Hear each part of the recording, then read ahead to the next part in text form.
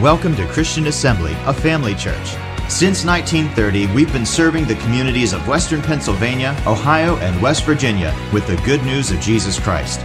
With over 40 years of Bible teaching and ministry experience, Pastor Bill brings faith-filled revelation from God's Word. We believe with you, wherever you are, that God will inspire and change your life through the following teaching. For more information about Christian Assembly, follow us on social media or visit our website at cafamily.net.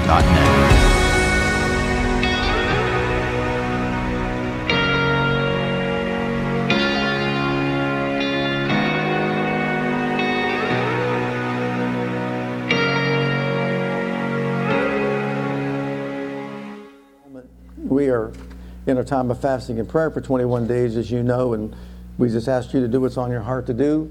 Just participate, be a part of it, praise God, and just join together with us as we look to God, just to pour out His Spirit, manifest His glory, show Himself strong, touch hearts, change lives. Amen. Just work mightily within our midst. Just want to share a few things before we get into ministering to the Lord and in our prayer time this evening. In Matthew's Gospel, chapter 16, verses 18 and 19, here Jesus makes His first mention of the church. And here's what He says.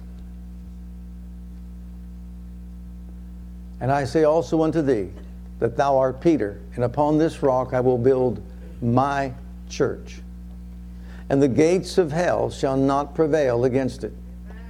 And I will give unto thee the keys of the kingdom of heaven.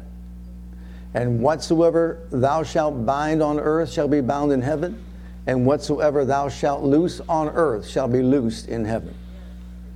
Once again, that's the first mention of the church. And notice He said, my church. It's His church. We all can agree to that, right? It's His church. Well, when Jesus came here on the earth, what He did was He demonstrated the authority that God gave Adam from the very beginning. I could say the first Adam from the very beginning. As you recall back in the garden when He said, I'm giving you dominion over the fish of the sea, the fowl of the air, and then every creeping thing that creeps upon the earth, etc., etc.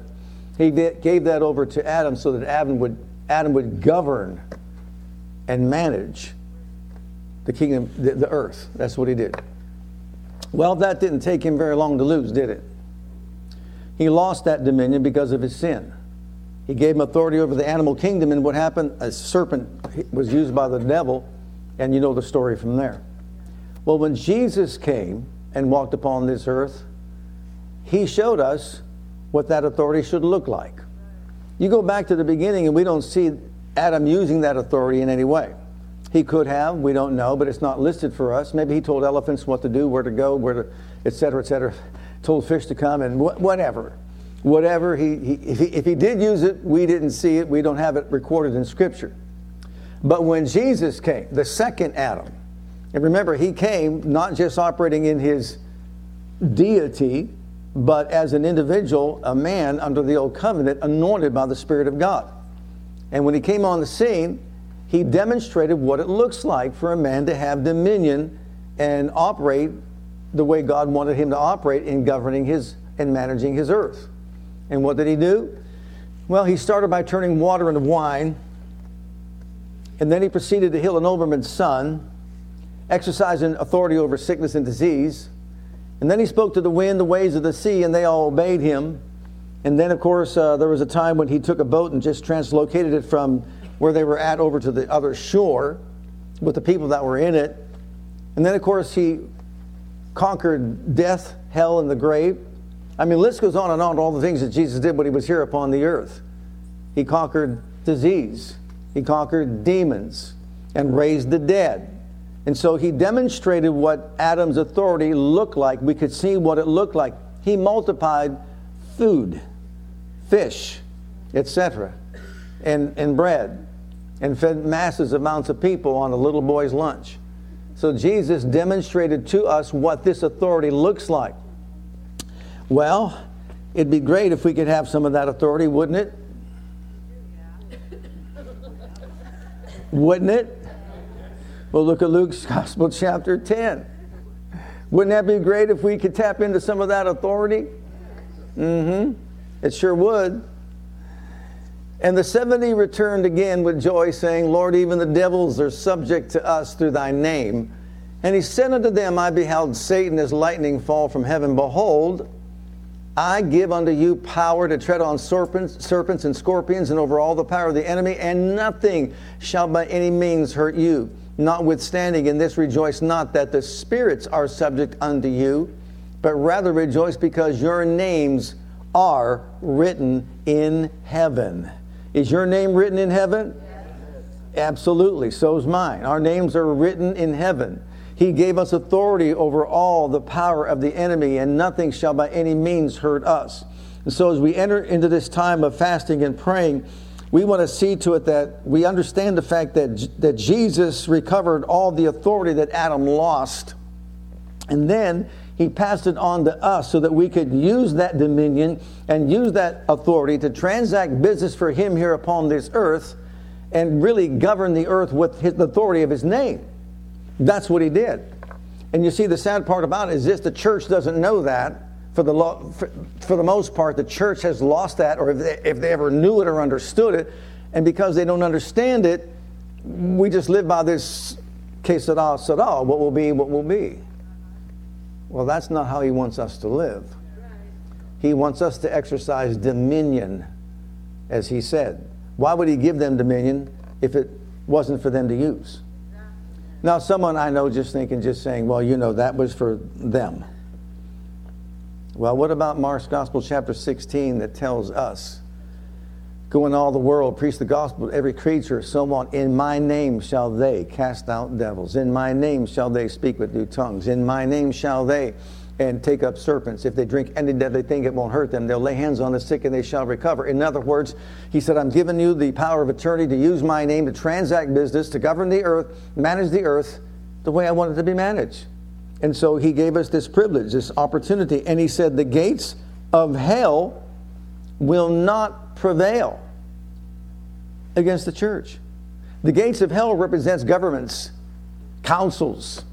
You could say Ephesians chapter 6 when it talks about our battles not with flesh and blood, but with what?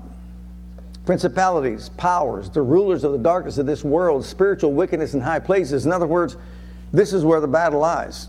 We've been given the power and authority of the name of Jesus to see to it that these powers do not prevail over the church. Well, how's that going to happen, Lord? And I'm going to give you the keys to the kingdom. The keys stand for authority. He's given not just Peter, but he's given the church. His church has the authority, the power to use his name to transact business once again. And so he's given us authority over all the power of the enemy. And when he said, whatever you bound will be bound, whatever you loose will be loosed. In other words, whatever you lock up will be locked up. Whatever you unlock will be unlocked. Whatever you choose to open will open. What you choose to close will close. And it's high time that the church rise up to a higher standard and a higher place and start praying correctly and exercising dominion correctly. It's not that we're just asking God to do something. We're taking the authority that he has given us and we're doing what? Making declarations and decrees here upon the earth that align with the will of God for our lives individually, our family, our church, and our nation, and so on. And so, praise God, there's a difference between asking and commanding. We can ask God to do certain things. We can ask him all the time, for example, to stay his hand of judgment, extend his hand of mercy over America. We can ask him to pour out his Spirit, to manifest his glory among us. We can ask him to save the lost, heal the sick, and set the captives free. But there comes a time when you and I have got to rise up to a place that we say, okay, we're asking God to do his part. Now, our part is to do what? Bind and loose, lock and unlock, close and open, to stand against. For example, in 2 Chronicles 7:14, we know what it says. If my people called by my name would humble themselves and pray and seek my face, turn from wicked ways, I would hear from heaven, forgive their sin, and heal their land.